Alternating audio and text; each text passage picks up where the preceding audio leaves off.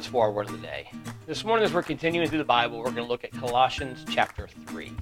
Again, to remind you from yesterday, Colossians is a book written by the Apostle Paul while he's in prison in Rome to the church at Colossae. He had never met these believers. He had never been to Colossae, but he had met and witnessed to and won to the Lord several people who were in the church from Colossae while he was in the church at Ephesus. And these people had gone back to Colossae, had started this church, and the church is thriving and doing well. But the leader of the church, Epaphras, is concerned because the people are struggling in their walk with God. They're burdened down with the cares of the world. They're being led into temptation from the world. Just all kinds of things are happening. And so Paul is writing the letter of Colossae, the letter to the church of Colossae, to really show them how to live and show them what a life centered on the gospel, a life lived for Christ looks like. And look what he says in chapter 3, starting at verse number 12.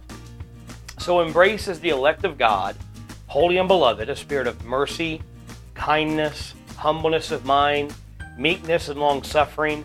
Bear with one another and forgive one another if anyone has a quarrel against anyone.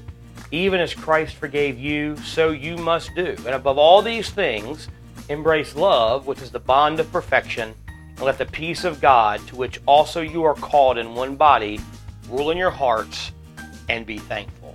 This is a beautiful picture of what a believer who is led by the Spirit, what their life looks like. He says, a life lived for Christ is a life of love. It's a life of forgiveness.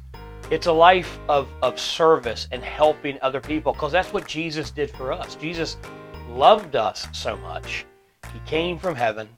He lived a perfect, sinless life. He died on the cross, a death that we should have died. He took the wrath of God for our sins and died and was buried and rose 3 days later. And he took our sins and gave us his righteousness because he loves us. He also forgives us. The Bible says in James that if we confess our sins, he is faithful and just to forgive us. So Paul is saying, because there's a lot of anger, a lot of strife in the church of Colossae, he goes, look, you've been forgiven so much by Jesus. You've been loved so much by Jesus. You've been served so much by Jesus. And as a follower of Christ, that's what your life should look like. One of love, one of forgiveness, one of unity, and one of service. Thanks so much for joining us for our Word of the Day. Be sure to be back here next week as we continue through the Bible. Hope everyone has a great weekend worshiping with your church family.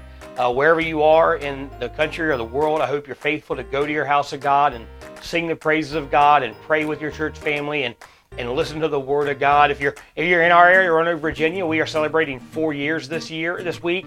So I encourage you to come and worship with us and celebrate 4 years with us of just God's grace and God's mercy and God's work through our lives. Hope you have a wonderful weekend. Hope you have a blessed day.